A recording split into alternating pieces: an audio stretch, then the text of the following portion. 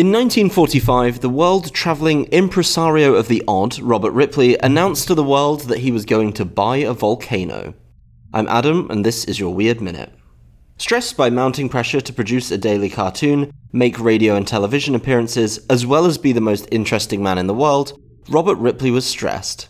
Dodging his deadlines at home, he managed to escape to Cuba for Christmas, where he heard the story of Paricutin. In the corner of a small cornfield in Mexico, a geyser of steam had appeared. For weeks, the farmer had heard what sounded like thunder without seeing a single cloud in the sky, but as he was clearing a small plot, a volcano sprouted in his field.